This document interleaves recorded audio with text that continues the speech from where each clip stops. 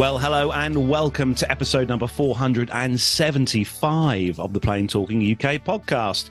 I am Carlos, and in this week's show, we've got a flame-grilled Range Rover. EasyJet have been writing some big checks. A new premium airline is arising. And shock horror, Nev's been demoted to 11A. I beg your pardon? In the military news this week, we have got a fantastic story all about a World War II aircraft catapult. And loads more as well, plus the results of our quiz as well with Nev. And joining me this week across the village there, back from his trip over to the United States of America, it's, of course, Matt Smith. Oh, hello. Have I been somewhere then? Did I miss the memo? Sorry. Oh, it's I did miss you, Matt. I tell you, honestly, it's awful you not being here. It's only because you had to go and get your own dinner. I know. It's all. I was boiling the full kettle of water every day. And no. Sad, isn't it? I know. Never mind. I know. Yeah. But you had fun, didn't you? I had an awful lot of fun, and we'll talk about my trip very, very shortly. But we'll get the introductions out of the way before we do that. And also joining us from across the fields and rivers and lakes, he is our connoisseur of all things BA and Seat 1A. It is, of course, Neville Bounds. Yes, a bit damp over this side of the country at the moment. And yes, I've been flying this week in Seat 1A on BA. But I had to have a bit of a rant, surprisingly, on Thursday on my way up to Edinburgh. And I think even the producer has come up with some sort of sting to cover that situation. Very much so, yeah. Absolutely. Yes, more on that later, so make sure you stay tuned to hear that new intro to Nev's new segment of the show. And Mondo unfortunately can't join us this week, but we have got a very special little video to play out in just a moment. But he's back with us this week. It's our associate producer on the show, of course, is with the lovely pink muff. It's Nick Codling. Hi, Carlos. Have I had a promotion? We need to get on to who's in charge of HR these days. HR. Associate producer. And also, we mustn't forget as well, in our ear, he's back in our ears this week. It's lovely to have him back. He's been missing for ages because he's been working very hard. So say hello to John. Lovely, good. There he is. Yes. Trust me, everyone. He did say hello. Yeah. So he's back with us in our ears this week. So good to have him back on air. Now, obviously, like I said, Armando can't join us tonight because he's far too busy, obviously, flying planes. Ain't that the truth? Yeah. And stuff. Last week with me in them. with Matt in them last week, honestly. But he has sent us in a little video, hasn't he, Matt? He has indeed, yeah, absolutely. Let's give that little play then, shall we? Hey, team.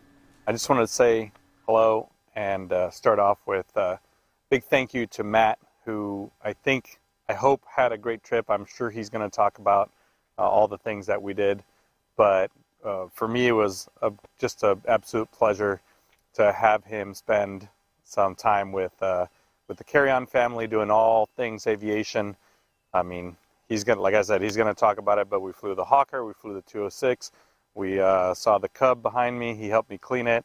We went up and saw the biplane, amongst all kinds of other things, and even got to see a little bit of Charlotte and did some things that weren't aviation related. But funny, we were so busy that I think I need a vacation from that. I think Matt knows what I'm talking about.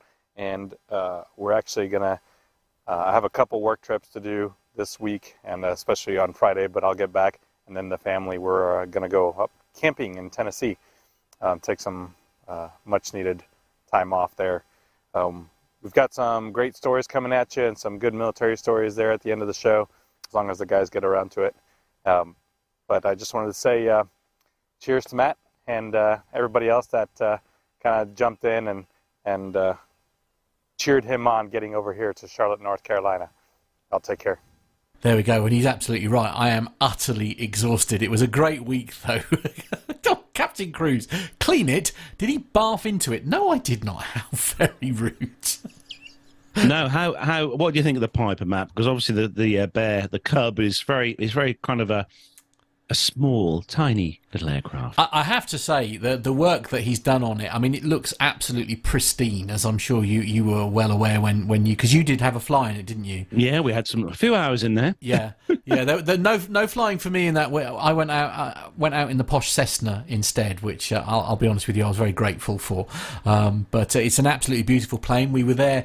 He had a couple of, as you may know, he's bought himself a new plane. He's bought himself a biplane, and he had a couple of people come and look at it while we were there. So we spent the Tuesday morning before I flew home busy polishing it and getting it all nice and ready. Because that's the only trouble where he is on that airfield where it dusty. lives. It's so dusty, and obviously he wanted to make sure it was in absolutely tip-top pristine presentation. A couple of people were very interested in it. It's a beautiful little plane, it has to be said. We did have a go in the little Cessna. We had a lovely little 2.5-hour flight over to where it lives, which was truly I can't believe I'm going to say this, but involving a flight, I actually got quite emotional because it was utterly brilliant. So I had a really good journey. I love the 777, by the way. The problems that I had with the 757 with like breathing difficulties and that kind of thing, got none of that there. I didn't even have problems with my ears. You like the ear pressure thing. I didn't have any of that on the 777, and that was a real problem in the 75. It just goes to show how the technology. The technology's moved on, if you like, from when the 75 was built versus the 777. The 13C I highly recommend, by the way. 13A or C was absolutely glorious because you had all the leg room in the entire world. In premium economy, it was like being in business because you got your posh food and all that kind of thing. And you get a recline as well. You do, yeah, recline, absolutely. Yeah. You do, no, it wasn't a slight recline. It was a really. I mean, it wasn't lie flat or anything, but it was really, really good. As I say, lovely flight there and back. Very little turbulence, which was nice. The food was incredible. As I say, we did have one wobble, shall we say, while we were out and about flying because So here's the thing: I did get into the parachute plane. Oh. I did get into the parachute plane. Unfortunately, that's where it ended. I must admit I had quite a bad experience, if you like, in there. It wasn't didn't really work for me, if I'm honest. And I think what it was for me was that there's no seats in that, obviously, because it's designed to have people flying around. And we were at one fly-in and we flew over to another one just to sort of check in and stuff. And I must admit I did really struggle on that. And I think Armando had plans of doing a little bit of a sightseeing tour, and I had to sort of politely decline that. And I wasn't quite at a point where I was refusing to get back in the plane, but it was a bit on edge. I did struggle with that one. So I must admit, when we then got in is it the 205, the other one, the Cessna? Is it a 205? Have I got that right? Somebody correct me if I'm wrong. 206? Is it 206? Might be a 206. I can't remember. Yeah, might be. Anyway, whatever it was, I think it was the 206. You're probably more correct. So somebody will correct us in the chat room, I'm sure.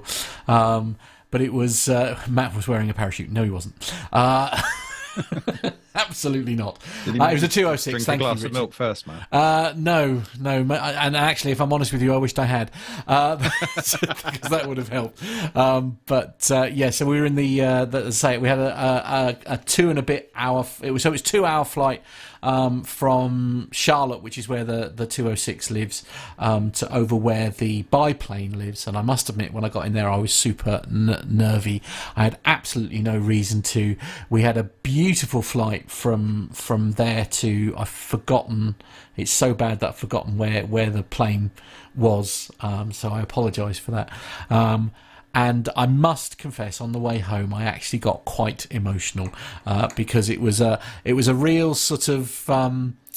I guess it was a real sort of moment for me where it was just like, I can't believe I'm doing this. And we had a beautiful sunset as we were coming into land, because we were quite late back towards the end of the day while we were getting ready to sort of like, you can just see in the video that I'm playing here if you watch on YouTube, the beautiful sunset. And I have to say, I had a classical piece of music on playing in the background through the fantastic Bluetooth headphones that were on the plane. I was Look at those pappy lights. I know. Perfect. I know. Two white, two red. Of Perfect. Course, yes, it was a Mongo Perfect. flying. What do you expect?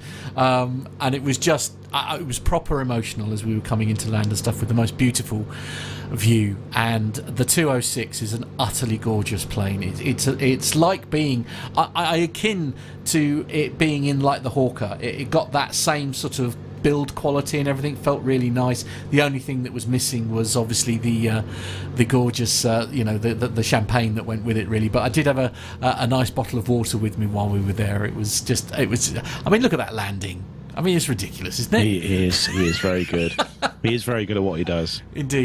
Indeed, it was utterly brilliant. And then some things that I won't talk about, which was really precious to me, which was time with Armando and his gorgeous family. It was so lovely to spend some time with them, which I won't talk about because that's very personal to me. But yeah, it was a tiring week, but one that I am not joking, I will remember for the rest of my life. It was utterly spectacular. Well, I'm glad you had a good time, and you're back to the good old UK now. What Indeed, more could you want? yes, yeah, absolutely. Yeah, I want to go back. That's why. So we're Yeah. going to say hello to everyone in the chat room. Let's have a look and see who is jumping in there first. We had Richard Adams. Hello to you. Lee Davies. Nick is in there. Nick Codling. He's keeping an eye on Never heard of him. Neville Bounds has got his blue banner of doom, keeping an eye out for those bots. Mazoos, hello to the local listener. Mazoos, good to see you in there. Aaron P, hello. Hobby Time as well. Dirk S. Captain Cruz, obviously in there with his witty comments. Mash is also in there as well. Good to see you in there. Prop Sky, hello to you. Richard E. Flag, good to see you as well in there. And make sure I don't miss anyone out. Jan, hello to Jan, who's in there. Good to see you. Dirk S. Bill, hello to Bill. Captain Ridiculous Wits, wouldn't be the chat room without Captain Ridiculous Wits in there. Jenny, the lovely Jenny in Rome, have very special hello to you, Jenny. And who else we got? Scrolling down, make sure I don't miss anyone out. Masha, hello to you. Our main man, Uncle Micah, in there, just asking, did you enjoy your first Krispy Kremes, Matt? I did actually, and we timed it just right because they were literally coming off the belt. I mean, I have to say that into your mouth, into my mouth, literally, yeah. And I only ate 4 of them. I was very proud of myself in one sitting. I'll be honest. Which again, as a diabetic, perhaps not ideal. I'll tell you what, Nev. I don't know if you find this because obviously you go to the States quite a lot as well. But everything is so sweet. Yes. That is definitely a thing. Yeah. And certainly when you go to a place like Tim Hortons for coffee, there are no shortages of sweet things in there to accompany it as well. No, I know. As I say, don't get me wrong, it was utterly wonderful. And of course, if I had any form of self-control, then obviously I wouldn't have eaten them. But you can't be in the home of donuts. You're there for a week, Matt. In Krispy Kreme donuts, and as Micah is saying there, like they were literally hot off the rolling carousel. I mean, you couldn't have got more perfect, and it was a different world. I will confess, but well, there we go. Yeah. So, for those of you who listen to the audio show, don't forget to check us out on YouTube. We are over there live every Friday night at 7:00. And if you catch us on YouTube, don't forget to hit the subscribe and that bell icon as well to find out when we're recording live episodes. So, it has been a very busy week for one of our members of the team, resident BA aficionado. And it is, of course, that time of the show where we have a new segment to bring you. So over to you, Neville Bounds. Attention, this is the final call for British Airways Flight 475. Paging from house for Mr. Neville Bounds. Your seat 1A is waiting for you. Well, once again, we're not short of material. for this new segment. Whether we'll be playing it every week or not, I don't know, because I'm not flying every week. But once again, the boarding of the aircraft. Yes, it's a difficult thing to do, isn't it? And BA did not excel themselves at all on Thursday. However, they're doing the usual business of, we'd like to check in lots of bags, please, because there's not enough room on our A319 for everybody's bags. Not true, in my opinion. I was travelling with a colleague, Daniel, who I work with, and I'm not very good at travelling with colleagues, I have to be honest. Oh, no. Not actually very good with travelling with Mrs. Nev either. But, shh, don't tell her that bit. No. Anyway, so I'm in the usual seat, and they want to check in bags. I'm going, no, forget all that. However, my colleague Daniel did not really know the protocol for this sort of thing. So he very compliantly checked his bag in at the counter. And the operative on the counter said, "Oh, that's fine, Mr. Daniel." I've nearly said his surname then. "That's fine, Mr. Daniel. Your bag will be first off when you get to Edinburgh." Yeah, that's a bold promise. I mean, the comedy value in that statement is massive. I mean, was it? Anyway, how surprising. And, of course, more delays. Got to Edinburgh, couldn't attach the jetway to begin with. Then it was attached. And then we were already late for a meeting in Edinburgh. And we waited nearly 40 minutes for his bag. Wow. The carousel. And it was one the last off as well. How surprising. Of course it was, yes. So we just carry on with this ridiculous stuff. And I don't know why they do it. I don't see any value in it whatsoever. But they tried it again on the way back. But actually, they're a little bit more... Menzies ground handling at Edinburgh a bit more savvy to this. So they just said, "Well, we're looking for volunteers." So I said, "Dan, don't you dare. Don't you even think about it." I'm sure he's had his fingers burnt now. I don't think he'll do it again either. Well, there's been some good things. So he had his first trip on the Heathrow pod at Terminal 5. So that's a game changer for him. So that's compensated, I think, for the events of Thursday. A couple of things about the flight. Actually, on the way back, just a big shout out to Kyle, who was the in-flight lead. Really good job. I've met him once before, actually, on a previous flight. So that was nice, and we kind of recognised each other.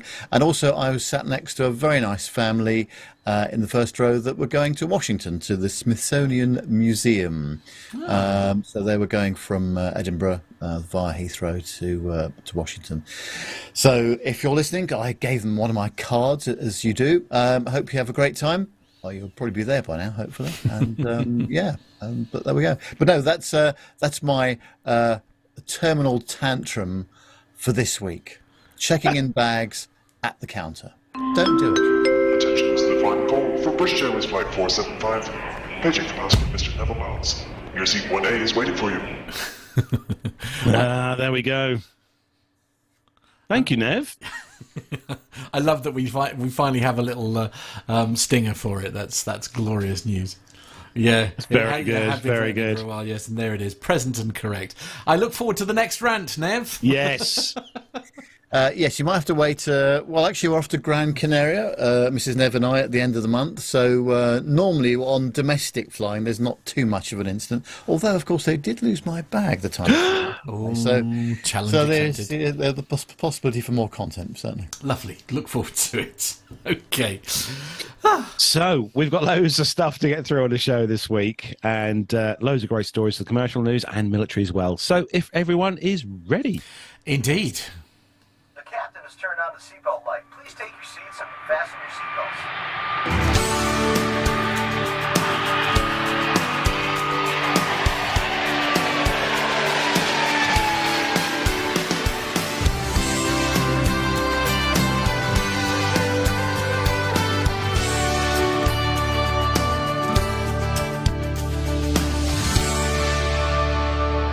Now, first up this week, I'm going to say thanks to Nick for putting this story up for me for first. Honestly, Nick, what are you like? This comes from perthnow.com.au, and the headline just says it all. Qantas denies IT system failure led to corpses. Yes, you heard me right. Corpses being left in coffins on the tarmac. Oh, my word. So Qantas freight system has been sent into chaos after an IT failure meant that goods were unable to be collected from airports. The airline confirmed that a system upgrade to its freight handling system in late September led to an outage that caused significant delays for customers. With IT systems down, workers were forced to process shipments manually, causing backlogs in deliveries at some of the nation's largest airports. The delays meant unrefrigerated produce and pharmaceuticals were ruined, with the Sydney Morning Herald reporting that corpses were left in coffins on the tarmac. Oh, my word, honestly. Qantas has denied that any were left at any airports with urgent medical supplies and human remains prioritised to avoid delays. The airline said the IT issue had been fixed and domestic backlogs cleared. However, there are still delays on international freight services. The issue has now been addressed, they said, and they are working around the clock to make sure all outstanding items get to where they need to as quickly as possible, said a Qantas freight spokesperson. They said, "We appreciate this has been a really frustrating time for customers and we are sorry for the outage that impacted them over the last few weeks." They've been posting regular website updates and getting in touch with customers directly. Not the thing you want to see outside your window, Nev, when you're sitting there in seat 1A. Another one of those suboptimal situations, I would say. Yeah. Yeah, especially in the heat in Australia, Well, as you know, it's hot. Very unfortunate, but Qantas has denied all this as well. Says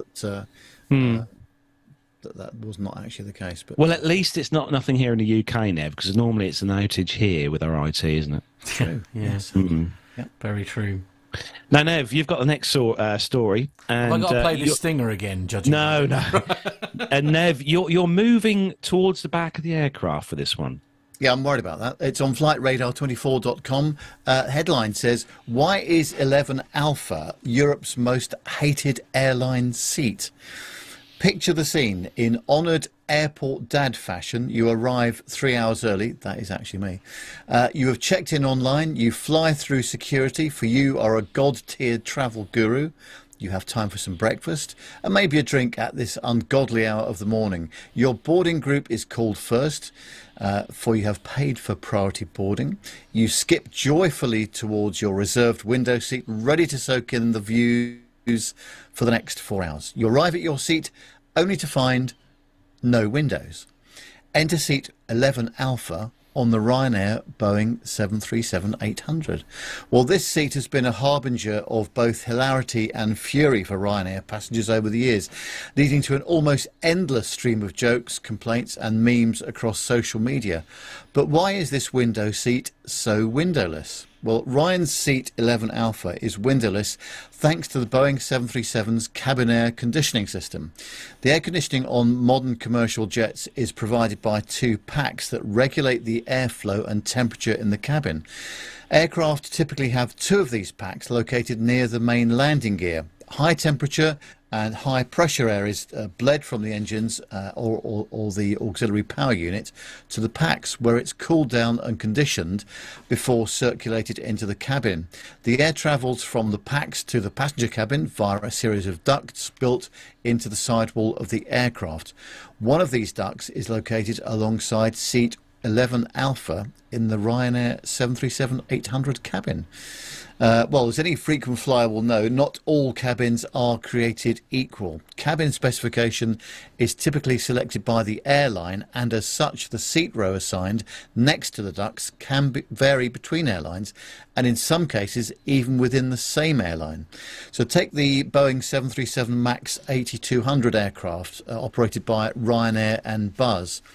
The higher density cabin layout has shifted the placement of the windowless seat one row back to 12 Alpha. This isn't unique to Ryanair, as other carriers operating the Boeing 737NG family experience the same issue. The windowless seat in an Alaska Airlines cabin resides anywhere between 9 Alpha or 11 Alpha, depending on the variant. It's also useful to note that the placement of the ducts means that seats 12 Alpha, 12 Foxtrot, 14 Alpha and 14 Foxtrot on any Ryanair aircraft will also have partially obscured windows due to the system. Here's Flight Radar's 24 recommendations if you're looking to avoid a windowless seat on your next Ryanair flight. So if your flight's operated by Ryanair, avoid seat 11 Alpha and 12 Alpha. If your flight is operated by Buzz, avoid seat 12A. And if your flight is operated by Malta Air, also avoid seat 12A.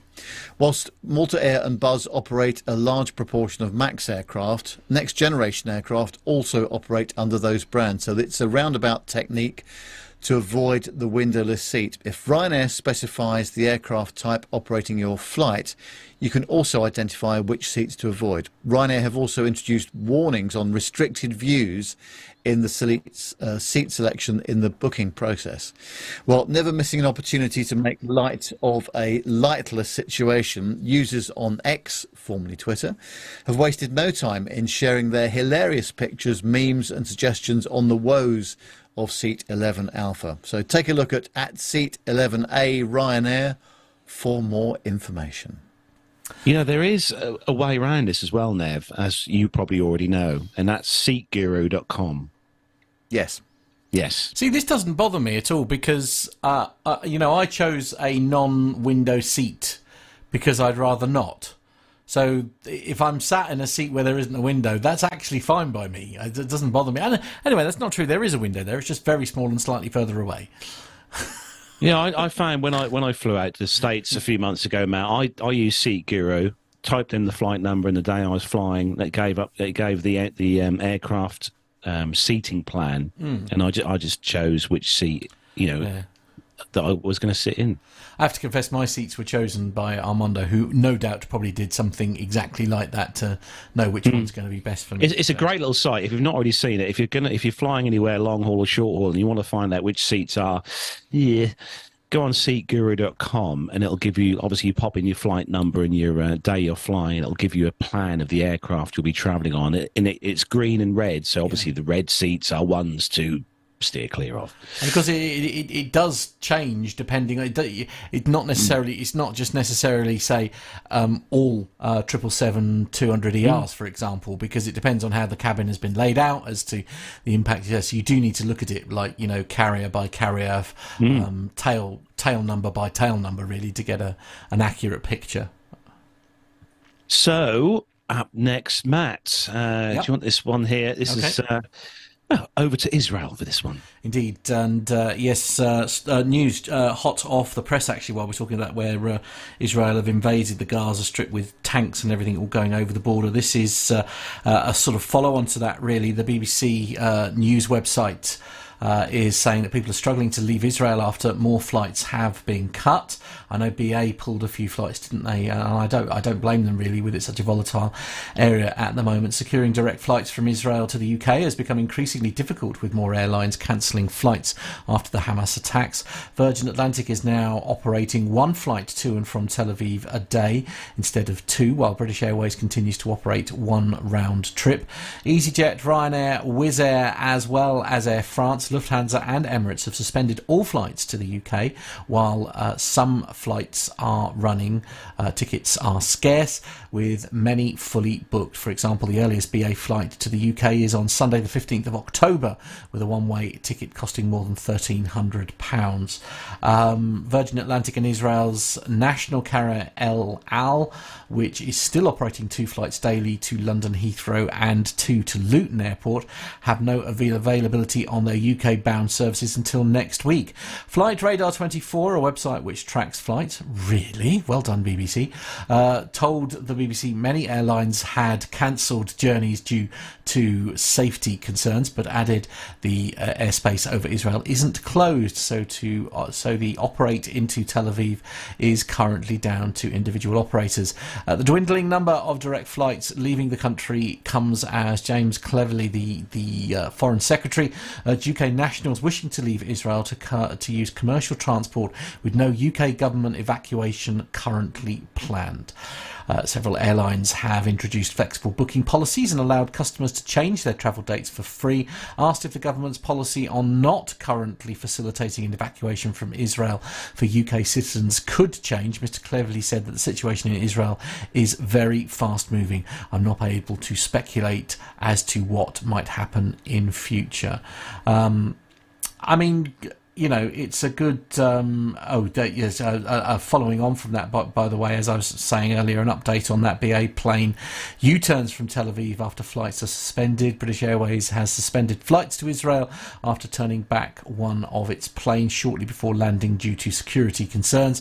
Flight BA 165 has returned to Heathrow after nearly reaching Tel Aviv on Wednesday. BA has said a spokesperson for Israel's airports authority said rockets were flying around Tel Aviv at the time, but were not an immediate threat to the flight. The story goes on, and I'll leave it there, really. My only concern with this story here, and I understand, you know, why tickets are £1,300, but I do feel that, I don't know, you know, the price is the price, I guess, but I know they're scarce and therefore they're full, but are we not in a danger here of somebody trying to profit from this situation by charging very high prices for these flights to get people home? I just think they haven't amended the pricing structure. Yeah, because if you rocked up, you know, late, or in terms of booking, then you're going to be paying a lot of money. And I think someone needs to have a look at that, bearing in mind the distress and the difficulties that are going on there. Definitely. Yeah. Now, I should say this story was, I think, released a couple of days ago. Is that correct, Nick? So there is a chance that may well have been updated. That's the only bit that I feel like, you know, I understand the reason why there aren't many commercial flights certainly going in.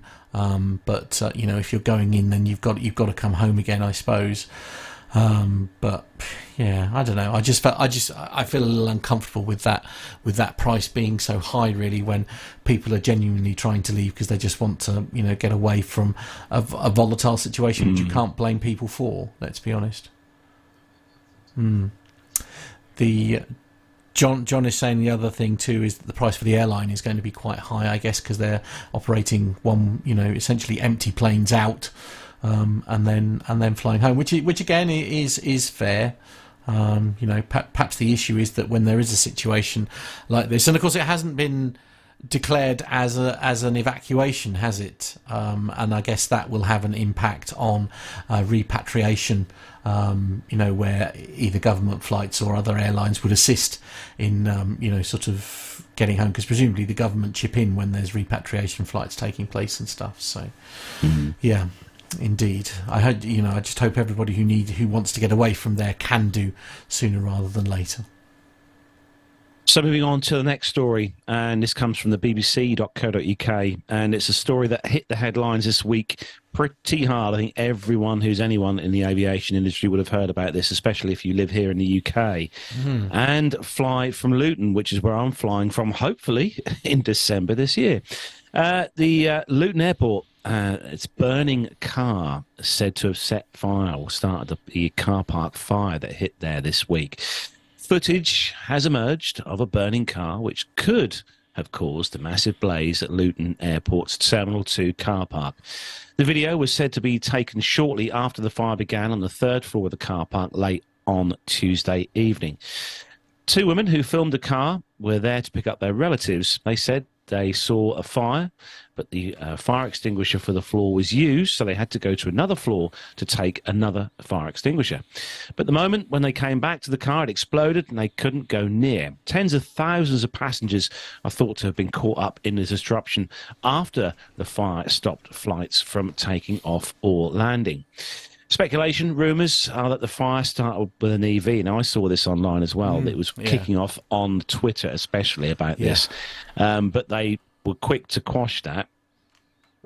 So the cause of the blaze, which has damaged nearly 1,500 cars, and obviously sparked that chaos. And just as a note as well, more than 100 firefighters battled through the night to extinguish this inferno. The Chief Fire Officer Andrew Hopkinson said that they didn't believe it was an electrical vehicle which started a fire. Now, he's a fire chief for Bedfordshire Fire and Rescue Service. He said it's believed to be a diesel-powered vehicle that started the fire at this stage, which is all subject to verification. And then the fire quickly spread rapidly across the car park. I mean, we all saw the videos online of this, obviously kicking off. I mean, there was a video late on Tuesday evening after this had been going for about an hour, I think it was, on our local news station. And it was a fire, like it was just an inferno. It was an absolute inferno. I mean, it's infected a lot of families. Obviously, there are a lot of families who are parked there who are currently on holiday, who are obviously set to return home in the next few days and weeks and stuff. And it's terrible how this has happened. So, before we sort of get into that, Carlos, though, do we know if this was a short? Do we know what sort of car park this was? Because it may have been a short stay car park rather than, because they are normally separated, aren't they? So you normally have. Yeah, I think this was the long stay. It was a long stay because it's the one that's set on 3 levels. So I think this was the long stay one because we're booked into there for this year. So you're not now. We're not now. Stay car park now because they won't be going anywhere. Yeah. Well, no, quite. I just want. I mean, the one thing that's and I'm speaking from the experience I had, obviously, with the car fire that I had here. My only worry for those involved is going to be who's going to be responsible insurance-wise. Yeah, that is the thing, isn't it? When you claim insurance and you say you've got to, I assume Nev would have been right in saying you'd claim against the car park. Well, technically, as they, if they technically you would be attempting to claim from the insurance of the Range Rover. Although I wonder if their insurance policy says that they are not responsible for consequential loss or damage. Indeed. Perhaps, in some cases, but no, this was. I mean, this thing was well alight, wasn't it? And by the looks of it, it was an electrical fault with a vehicle, not for the first time with Range Rovers, I'd say as well. But of course, there would be a lot of other electrical vehicles, EVs, in there at the time, because once they're alight with their lithium-ion batteries and what have you, and then you're into a whole world of trouble. Yeah, indeed. It's going to be an interesting one to see how they tidy this one up, because I mean, for example, if your car is third party, for example, and you're not able to claim from, let's say, Luton Airport or whoever it is that's responsible for the car park, there's going to be a lot of people who aren't able to get money back for their cars unless there is a special indemnity or policy, for a scenario like this when it is utterly beyond your control. It's also worth noting as well that car park was the main car park for parking at Luton Airport. So people who are flying from Luton, obviously the airport is open now. You've got to find alternative places to park now. Yeah, indeed. Bill is saying in the chat room, by the way, I thought the fire was part of the airport improvement program, which I think is what Nev was saying earlier in the week. Let's be honest. Yes, but I wasn't really going to broadcast that. No, indeed. Captain Cruz is saying in the chat room, actually, are cigarette lighters in cars still a thing? Oh yeah. Yeah. Oh yeah. Yeah, well, no, but they're not for cigarettes now, are they? They're for powering your devices these days, so that you can keep things topped up. Apparently, there was some criticism online that the car park didn't have a sprinkler system, which may have would have seriously helped. Do car parks have sprinkler systems? Though I must admit that's not something. One of the 2 in Norwich have that we use. Have they? Okay. Yeah. Fair enough. Yeah. Oh well. Yeah. It's been done on the cheap then, hasn't it? It's been done on the cheap. Anyway, moving swiftly on, Nick, do you want to take the next one from Aviation 24 about this little ding that happened this week? Yeah, we seem to be having a few of these lately, don't we? A number of ground vehicle collisions with aircraft, and it seems to be a bit of a trend at the moment, a bit of an expensive trend, I should imagine. So this was on the 4th of October, a Ryanair Boeing 737-800, and it encountered an unfortunate incident at Stansted Airport. The aircraft operating as flight FR2861 from Luxembourg, sustained damage to its right wing when it collided with the roof of a catering truck while taxiing into Gate 62. Now, I don't think that's strictly true, because if you look at the video, I don't know No, if it's you're definitely not able a catering. play that. Oh, there we go. I feel This like video. it was very It's much a high definitely lifter the for fault the, of the truck, personally. Yeah, I don't. Yeah, oh my goodness. I love how he tries to reverse out away Yeah, no, after he's yeah. hit. He nearly did it. Wasn't He me, nearly did Gov. it. Wasn't me. So it says here that the collision occurred due to the truck driver's failure to Carries yield on, to look. the 737, Oh my leading gosh. to a last-minute attempt to brake that proved insufficient to avoid the impact. Fortunately, there were no injuries. Here we go. Let's reported watch this from again the then. So to be fair to the Ryanair pilot, smack bang on the yellow line as he comes in. Yeah, he's done stops. a cracking job. Oh, He was blimey. climbing at a rate of knots, though, wasn't he? Yeah, well, to be fair, he's He allowed was to. taxiing smartly. That's pretty shall we normal say. at Stansted. Yeah, I can say that's pretty. That's not particularly slow or particularly fast at Stansted. And then the truck just moves away. There he is. Look, driving away in the background, like. Yeah, I know. He nothing- drives off. He drives nothing's off after the incident. And I thought, when you have an accident, you are supposed to Yeah. stop. That's a high lifter Yeah. for the That's a high lifter wheelchairs. for the wheelchair system. Perhaps he's just moving out of the way, apparently, to get out of the way. But He's gone off to hide in his bedroom. yeah, well, as I so said, that it's like it's all right. nobody- Thank goodness, there's no CCTV at Stansted Airport, eh?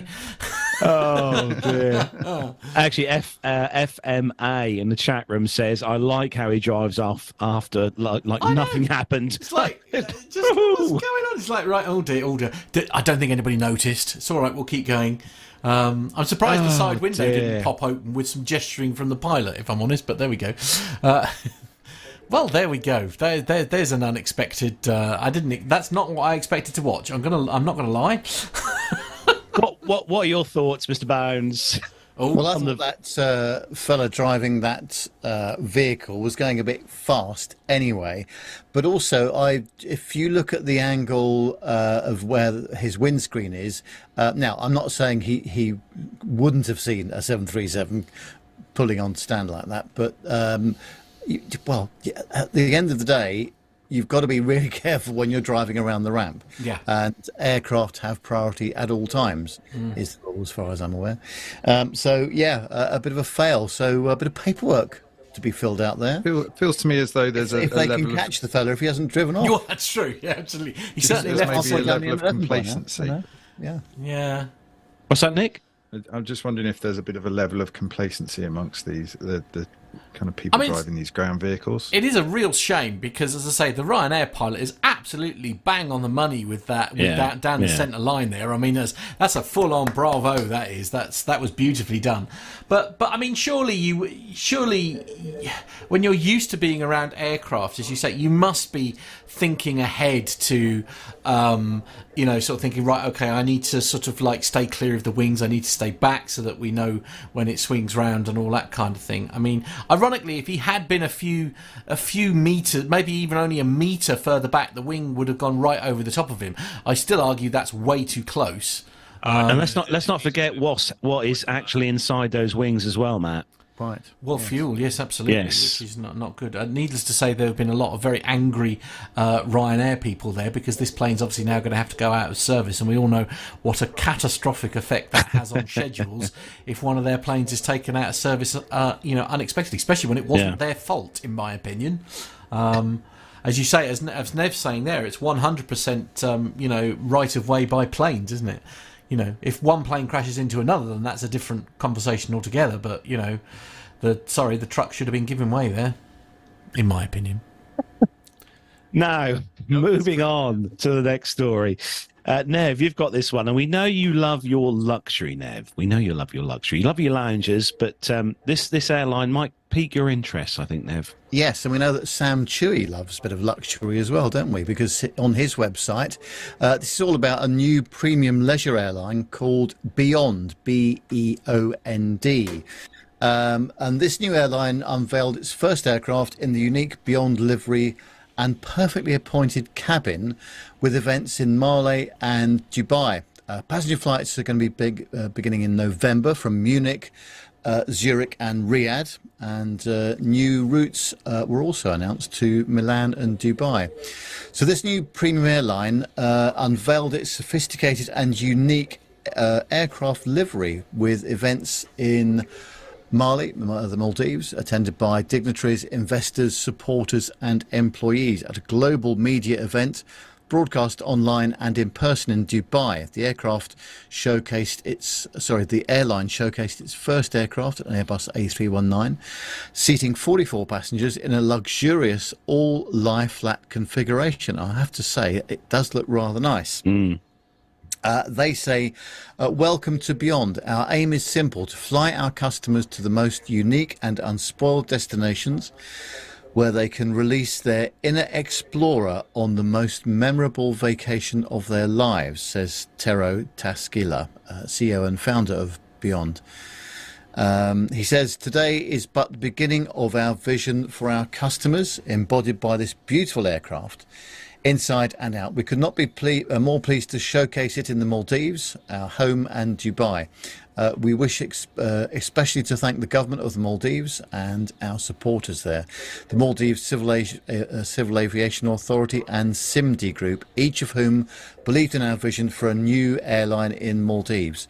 Our team will do its best to bring tourists to this beautiful nation.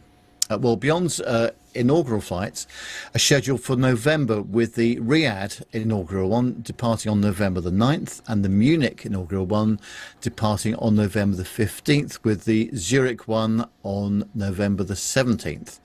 Between now and the scheduled service launch, early bird customers have chartered the aircraft to experience the Maldives. In addition, the aircraft announced new routes from Dubai and Milan, and that's going to be in March of next year. Beyond will fly a fleet of state-of-the-art Airbus A320 family aircraft in a unique luxury lay-flat configuration. That will be bringing passengers from the Maldives to Europe, the Middle East and Asia Pacific. This first Beyond aircraft will be on display at the Dubai Air Show, which is next month. And additional Airbus are going to be joining the fleet later this year and early next year. It does look nice, doesn't it? It does look nice. Yeah. So I could manage that. I wouldn't, I would even say I wouldn't mind not sitting in seat 1A. Whoa. Whoa, About that's huge. That's a bold statement, isn't it? It is, absolutely. I mean, I'm still desperate for you to sit in seat 1A on a Ryanair plane, I'm not going to lie. Yes, well, we haven't managed to do that yet. But No. I wonder why heels are being dragged on that one. It's far too busy at work. Well, right, Very. okay. It's in planning, Matt. It's in Is it? planning. Oh, very Don't good. worry. We have Don't got a worry. plan, but yeah, we need to just make it all line up. Just promise me you'll have a medic team standing by afterwards, because I think you're going to need it. Yeah. Well, I hope this works anyway. This whole luxury kind of thing works. I hope it works for them, because it has failed for other airlines in the past, hasn't it, Mr. Bounds? As we all know. Yes, I mean the thing is that the BA 001 and 002 services from London City to JFK via Shannon did do quite well, and they had 32 seats on an A318 aircraft. And that did prove quite popular, but then of course we had the financial crisis and Yes. all the rest of it, and the price went up very high, and they just weren't filling the aircraft. So that's a problem. This is a different kind of service, though, I think. So it'll be interesting to see, won't it? So, but yeah, it looks very nice inside. I do like the dark livery of the exterior of the aircraft as well. It makes it look very classy, I think. Yeah, I like that. Bit of a business jet look to Yeah, it. isn't it? Dirk is saying in the chat room, by the way, just check their prices. A trip MUC, male MUC, in November is $3,000 US. Oh, that's not bad. Oh, that's in that class of travel. That is not too bad. Not Is when it you. not? No. Had I paid full price for my business class seat, it would have cost me nearly $9,000 with American Airlines. So $3,000 for that level of service, cheap as chips, quite literally. Well, there you go. Now, Matt, you've got the next story, Oh, have I? and it's all about those lovely lads over with the orange there, and it's good news if you are a worker for Airbus. Okay, righty-ho then. We'll take a look at this story. It's on the Reuters.com website, and the headline is UK's EasyJet agrees deal with Airbus to expand fleet beyond 2028. British airline EasyJet said on Thursday it had reached a proposed deal with Airbus to expand its fleet by up to 257 additional aircraft, plotting its growth beyond 2028 with bigger and more fuel-efficient planes. EasyJet announced the order after forecasting annual profits of 440 million to 460 million pounds. That's 542 to 567 million dollars, and said it would restart its dividend, signalling that its recovery from the pandemic was now in full flow. Our strategy is achieving results, and so today we have set out an ambitious roadmap to serve more customers and deliver attractive shareholder returns, Chief Executive Johan Lundgren said in a statement. The airline, which competes with Europe's biggest airline low-cost carrier Ryanair and British Airways, said that it was targeting a pre-tax profit of more than £1 billion in the medium term. Bernstein analyst Alex Irving said that it was a very confident outlook. EasyJet believes it has a road to much higher profitability than the street does. If they are right, numbers will need to come up, Irving said. EasyJet said the proposed aircraft purchase, which is subject to shareholder approval, would add 157 plus the rights to 100 more, with the majority being the larger A321neo planes for delivery between 2029 and 2034. The airline said that the terms of the deal with Airbus were attractive, and it gave the airline certainty of aircraft supply. EasyJet, which only flies Airbus planes, said it considered Boeing as part of the competitive process.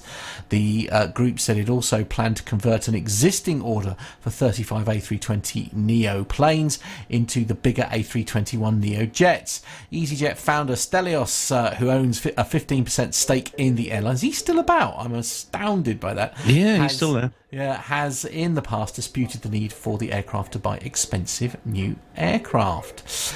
Now, here's an interesting question. Do EasyJet actually own their aircraft, or do they lease them?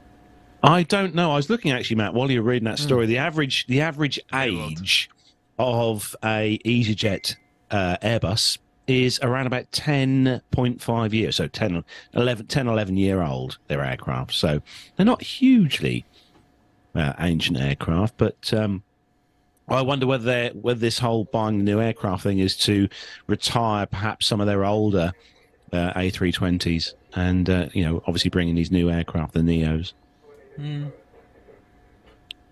Don't know. We'll have to ask someone who knows whether they own them outright. Well, I don't think it's one of those things you could type into Google and find out. Do they own their own aircraft? Try and find them. We'll ask John. John will find out.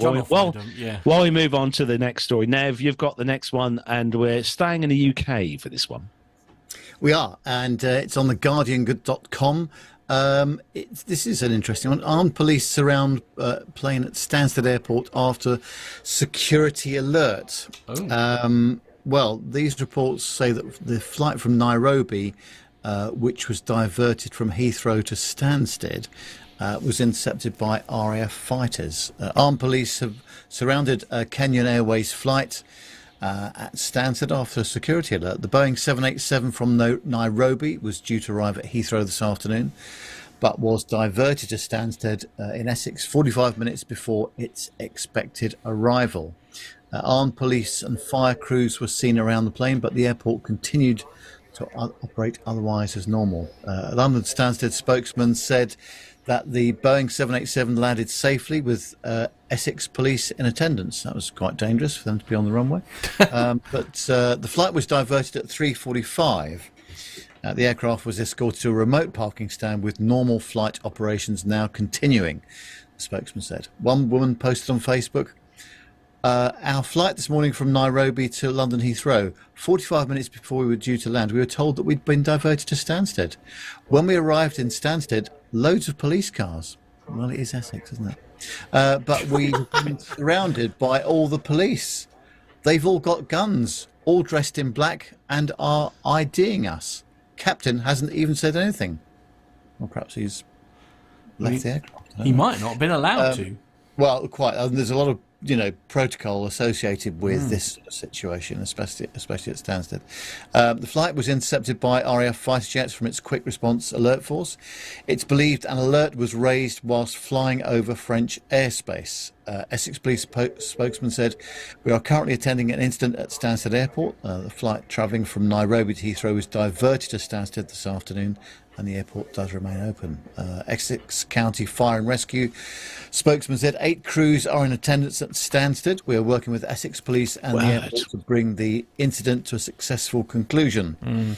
MOD spokesman said RAF Typhoon fighter aircraft from RAF Coningsby were launched as a precaution this afternoon to investigate a civilian aircraft which was approaching the UK. The civilian aircraft remained in contact with air traffic controllers throughout and was escorted to Stansted Airport, where it landed safely.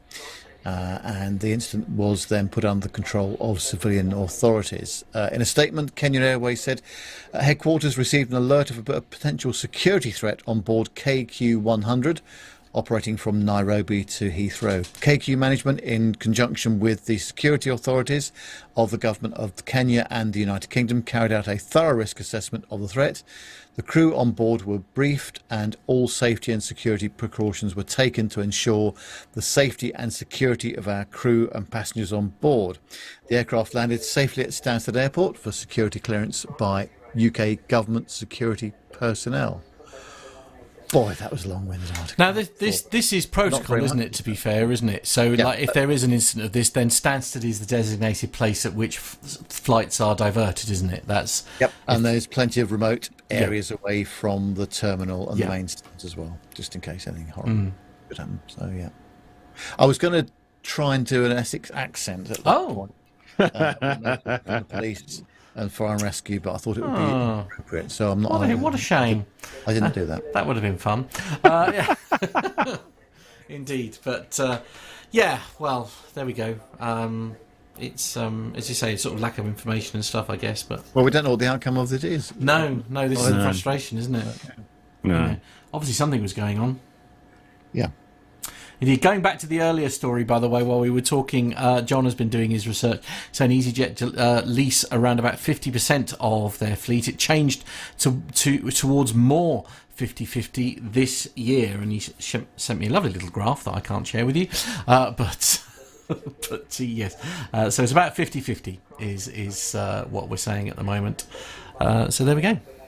Yeah, I think a lot of airlines do that now, Matt. A lot of airlines own some and not others. I think there's a couple of airlines who lease their entire fleets, unless you're a big airline like Emirates, who obviously pay for all their aircraft for cash.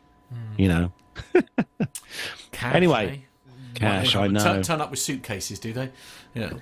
A few $100 million for a new 777. That's a big suitcase, to be fair. It is a big suitcase. I'll give you that. Yep.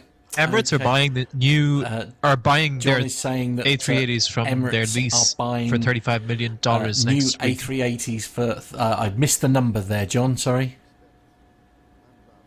Okay. A lot of money. I'm going to type it in the chat. Okay. He's going to typing. Anyway, moving swiftly on at the show. Then now, Nev. Obviously, we had the book quiz a while back. You've had the results from that. We've got the names, obviously, in the app. You pulled a winner. I think have you pulled a winner out yet? Well, it comes as a bit of a surprise to me because I thought we were doing this after the military. But okay. We'll do the military next. Then that's fine. I'm happy to do it now if you wish. If everybody is prepared for that moment. We can do it now. Yeah, okay, we can do that. What was the book, Nev? What book did we have on offer? The book was and is this one, Facing Armageddon, with the RAF on Christmas Island, 1961 to 1962, written by Chaz Hall. Mrs. Nev, unbelievably, has actually read this book my goodness. cover to cover and thoroughly recommends it. There we go. It was a very good read. That's good. Love that. Okay, there we go. Here we go then. So the question was, how many Airbus final assembly plants are there around the world for their commercial aircraft, and where are they located? So the answer is there's two in France actually, one in Toulouse and one in Marignane, which is the helicopter plant, final assembly plant. There's the Airbus one in Alabama, USA. There's two in China, one of which is the heli final assembly plant. There's one in Hamburg in Germany and one in Mirabel in Canada. So I was, although I didn't specifically say it, I was actually after the whole commercial range, which obviously does include helicopters as well. Ah, helicopters. Curveball. Like it, yes. So there we go. But let's have a bit of a rummage through the correct answers. Oh, there's loads of answers in there. I'm impressed. There are actually. So yes, let's just... And being our wonderful listeners, they're always correct answers as well. They nearly always are. Yeah, absolutely. So the winner of the book this week is Andrew Hall.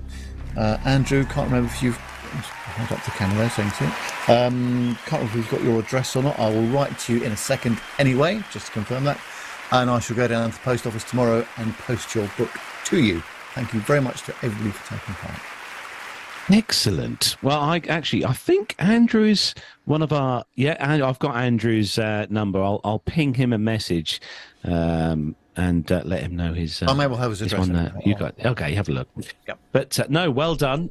We in the haste to get the show on the road this evening at 7:00, we haven't got anything lined up, but I will be posting a quiz and a prize on our social media this week. So if you keep your eyes on Facebook, I will probably pop that on there. Actually, probably this weekend I should get that on there. So keep your eyes on there with a question as well and a book to win. So keep your eyes on Facebook if you are on there. Up next then, it's time for some military news. And I know that Nick especially is very excited about the the story on the military news this week, because it is very interesting indeed. Hello? Matt, are you still there? He's gone very quiet, hasn't he? He has gone very quiet, hasn't he? As if he's left the building. I think Matt has disappeared. Well, we'll carry on chatting anyway. Just trying to find the... Sorry, we've got a technical issue. Hang on. Where's that noise coming from? What noise is that? Well, there's some... I can hear a radio. I think it's your mum's telly downstairs. No, it's definitely coming in my headphones from somewhere. Yeah, we have had this throughout the show, actually. Mm. Have we? Yeah, Yep. a couple of listeners in the chat room. Yes. Too. I don't understand where it's coming from. Okay, try that. There we go. I think I found it. I think it was the Twitter video we played earlier. Oh. There we go. Right, okay. Anyway, as you were, you did the intro, okay, didn't you? So I just need to play the stinger. Yes. Yeah, okay, here we go then. Ready? Yes, let's go. What's up, Buggies 13550, Angel 16, heading 340. Okay. Hunters, say Buggy.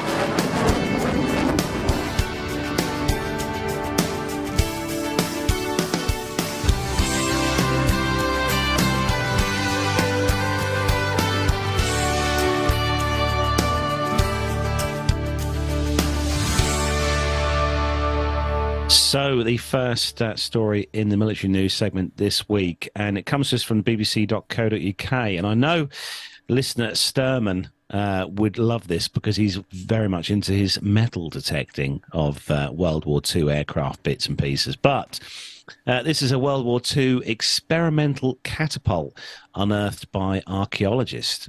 So an experimental catapult designed to launch World War II bomber planes into the sky has been excavated. The prototype Royal Aircraft Establishment Mark III catapult was unearthed at the site of a development at the Harwell Science and Innovation Campus in Oxfordshire in the UK. It was made to enable takeoffs using shorter runways so the aircraft could be loaded with more fuel. The contraption was built between 1938 and 1940 when the site was RAF Harwell. And however, the project was abandoned without ever launching an aircraft because the engines would wear out and the design did not properly fit the bomber planes. The mechanism was taken out and a normal runway built over the top. The technology was a precursor to catapult-armed merchant or CAM ships, which launched the Hawker Hurricanes at sea via rocket-propelled catapults. A large rotating turntable directed the aircraft towards one of two concrete track runways, only 82 metres long or 269 feet. The aircraft was attached to an underground pneumatic ram using a towing hook. Underneath the turntable, Rolls-Royce Kestrel aero engines compressed air to 2,000 psi to drive the ram. The high-pressure air was then forced into the pneumatic rams, which rapidly expanded to the length of the guided track. The bomber would then be catapulted into the sky. Archaeologists at the Museum of London have now recreated a 3D digital replica of the remains. Project Officer Susan Porter said, "A fascinating structure reminds us of the rapid experimentation and innovation of the interwar years and World War II. Crucially, recording the location and appearance of every inch means the catapult is preserved by record for future generations." The catapult has now been dismantled to allow construction work to continue in the area, though the remains are being archived. Excavations also uncovered large lights from another nearby runway and a Spigot mortar-type gun emplacement used to defend it from attack. Now, the pictures, this thing is huge, really huge, but it's very interesting. Did you even know anything about this, Nev? I didn't. No. Considering it's not far away from me. No. So, yes, amazing. Yeah, obviously catapults used on aircraft carriers, gas-powered ones back in World War II. But obviously this was the design to try and catapult these guys from land. But, yeah, very interesting indeed. So moving on, next story. And Nev, how would you like this one? Yes, well, on the Stripes.com, Japan is renaming its Air Force as threats from above become more complex. The Japan Air Self-Defense Force is adding to its name as potential threats from space become more diverse, complex and advanced, the nation's defence minister said on Tuesday at the airlift hub in western Tokyo. The change to Air and Space Self-Defense Force is scheduled for fiscal year 2027, according to a document posted on the Defence Ministry website. Clad in a green bomber jacket, newly appointed Defence Minister Minoru Kihara told around 100 Japanese airmen at the Air Defence Command headquarters at Yokota that the threats that they face have become more complicated amid advances in aircraft and missile technology. He told reporters at the HQ that with the advent of ballistic missiles, cruise missiles, manned and unmanned aircraft and hypersonic missiles, the threats to our country from the air are becoming more diverse, complex and advanced. Japan's Air Force frequently scrambles its fighters to meet Chinese and Russian Air Force aircraft approaching Japanese airspace. It also tracks North Korean missile tests over the Sea of Japan, also known as the East Sea, including high-arching ballistic missiles that enter that space. Kihara recently returned from Washington, where he met with Defence Secretary Lloyd Austin on October the 4th and discussed Japan's plans to accelerate the acquisition of hundreds of Tomahawk missiles. Japan approved a $51.4 billion defence budget this fiscal year, which started in April, and plans to buy 400 Tomahawks from the United States to develop counter-strike capabilities between fiscal years 2025 and 2027. At Yokota, the headquarters of the US Forces Japan, Kihara saw Japanese and American airmen working closely together, he told reporters. To deal with threats from the air, the Defence Force needs to improve information gathering, communication and use of space, he said. The Air Defence Force established a space operations group last year at Fuchu Air Base, about 5 miles south of Yokota. The US Space Force is expanding its presence in Japan and may establish an HQ at Yokota. General Chance Saltzman, who's the chief of space operations, told reporters in Tokyo on September the 25th. Securing the use of space is a vital issue for national defence, Chiara said on Tuesday. Don't panic, I'm here. I was just slightly concerned that you hadn't... There's no point in asking me for comment on military fully stories, engaged with that item that I just read out. Matt, you've just spent the last week with our own military correspondent. We didn't talk about the military at all. In fact, we kept plane chat down to an absolute minimum as well, I'm pleased to say. So yeah, indeed. I just had some amazing aviation experiences rather than talking about it. So, bless. There we go. Now, Nick, you've got the next story, and it's all about something we love on the show in the military segment. It's all about tankering. Yeah, a bit of refueling and wet and dry couplings, apparently. Ooh. We'll get onto those in a minute.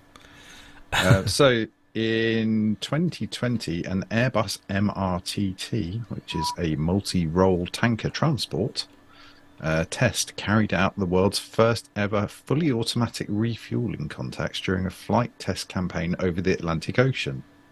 This involved an Airbus A310 MRTT test aircraft equipped with the Airbus A3R solution and a Portuguese Air Force F-16 jet acting as the receiver.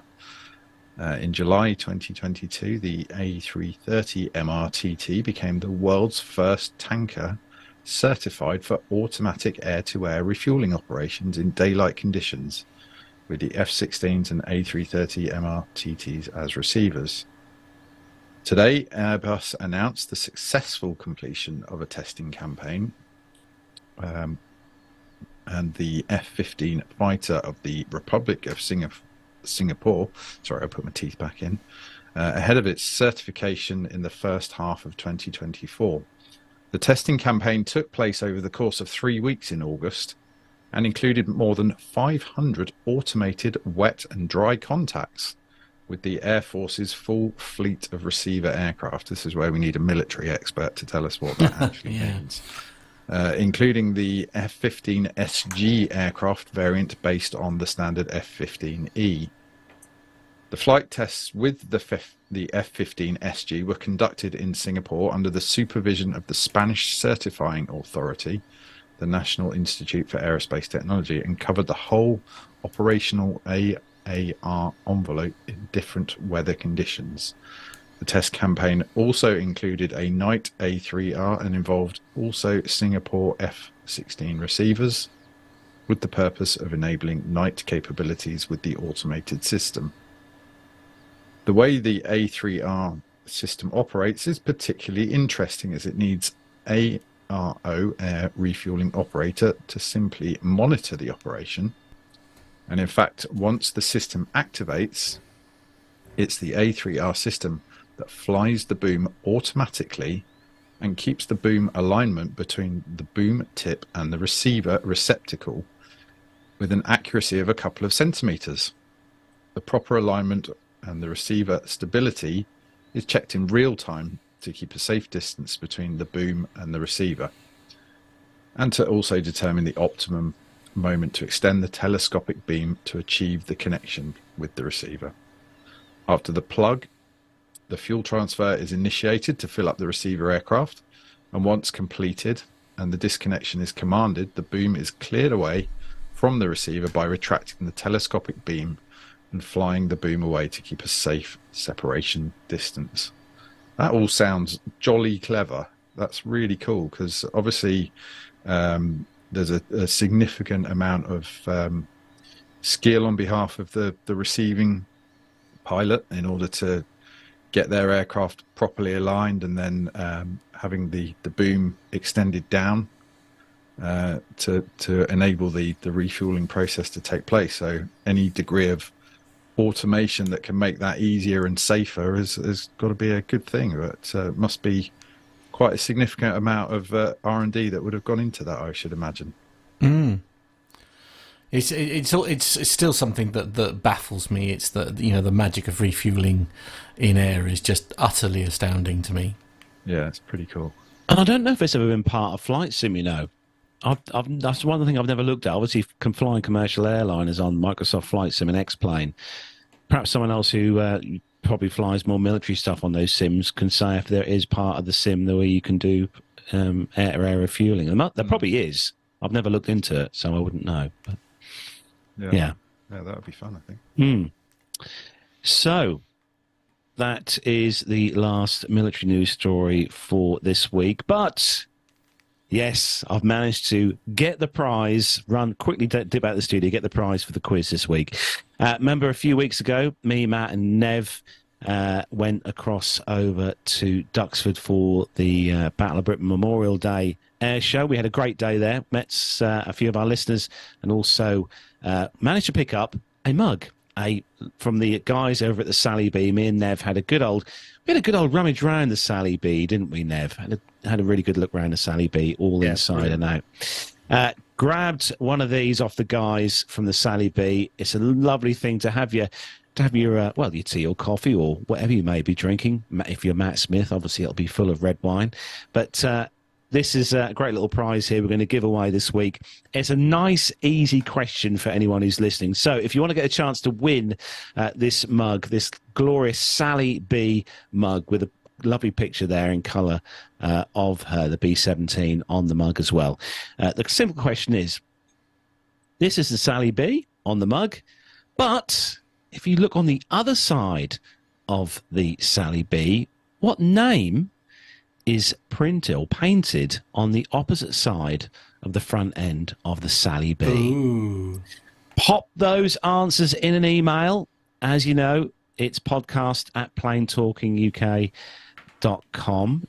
More details on those at the end of the show. Pop your answers in there, not in the chat room, not in Facebook or anywhere like that, but on the email. Send us an email with the correct answer. It's podcast@planetalkinguk.com. So there she is, Sally B in all her glory there on the mug. But look on the other side of the aircraft, and what name, very, very famous name, is painted on the other side of that aircraft? Get your answers in via email, and we'll pull the winner out of a hat on next week's show. Captain Cruise says Sally A, by any chance? Oh, Captain Cruise, honestly. Sally 1A, surely. Yeah, Sally, yes. Anyway, so there we go. There's our quiz for this week. Get yourself a lovely little mug there, courtesy of our friends over at the Sally B. So quick round robin before we wrap up the show. Obviously, Matt's still got a touch of the old jet lag. Nev has had an incredibly busy week this week, bless him. He's been very busy working hard. And quick round robin of what's going on next week in all the worlds of us. So, Nev, what's going on in the world of Mr. Bounds next week? Lots of driving again next week. Now I've got my puncture fixed. Oh, that was a bit of a moment, I can tell you, this week. And an expensive one as well. So, yes, Brighton, Newark, not that Newark, but the one in Nottinghamshire. All up and down the motorways of the United Kingdom again this week coming. Yes, a hectic time at work, that's for sure. I should be slowing down a bit, but that doesn't appear to be happening right now. But anyway, no. I'm grateful to have a job. And I'm grateful to work for the company I work for. Just thought I'd put that out there in case. Yeah, quite, absolutely. And Matt, obviously, once you're over your jet lag, you'll be coming to see me for dinner next week. But what are you up to?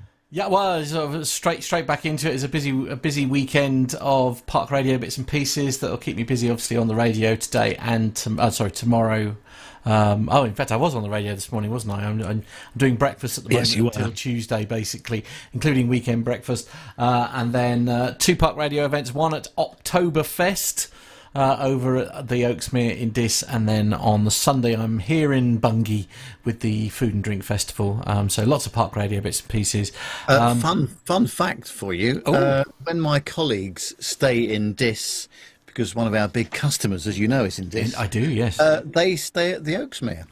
Do they? Ah, How there you about that? go. Yeah, absolutely. Yeah, well, you can't stay at the Park Hotel anymore, but we won't go into that. Not bit political on air. It's not gone down well, let's say. It's currently being used by the government.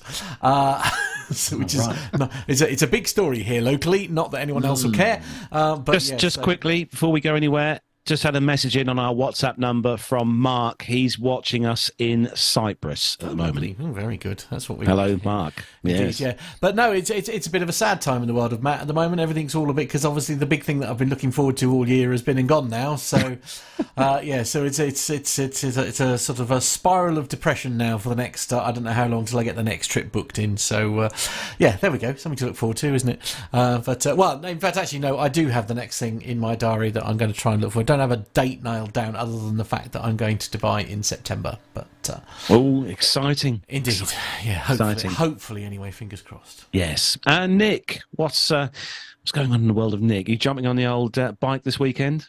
Not a lot planned this weekend. I should give a shout out to the guys over at Bembridge Airport because I went over there with my son last weekend and we had a nice little time watching the GA comings and goings and a nice friendly bunch over there. So if anyone's in that neck of the woods, I would definitely recommend it. So it was good, nice afternoon, very friendly and accommodating. Well, that's the thing with these GA airfields around the UK. They are all a friendly bunch there whenever you go. And they serve great food as well. John, what are you up to next week? Oh, brilliant. Sounds fantastic. Well, enjoy that, won't you, John? I hope you have lots of fun doing that. Anyway, that is where... I'm just reading about the Park Hotel. Oh, yes. Quite a lot of content there, isn't there? There is, yes. What a shame none of it is aviation related. Otherwise, we could dine out on it for about an hour, at least a whole show. Anyway, that's where we're going to bring episode 475 of the show to a close. Obviously, we're going to let these guys get away because they are very tired tonight, bless them. As you said, Matt's had a very long week, as has Mr. Bounds. So a slightly shorter show this week. Just tired still and irritable tonight. Yeah, still loads of great stuff, though. Don't forget the competition. I'll pop that on the socials as well, just in case you missed it. So...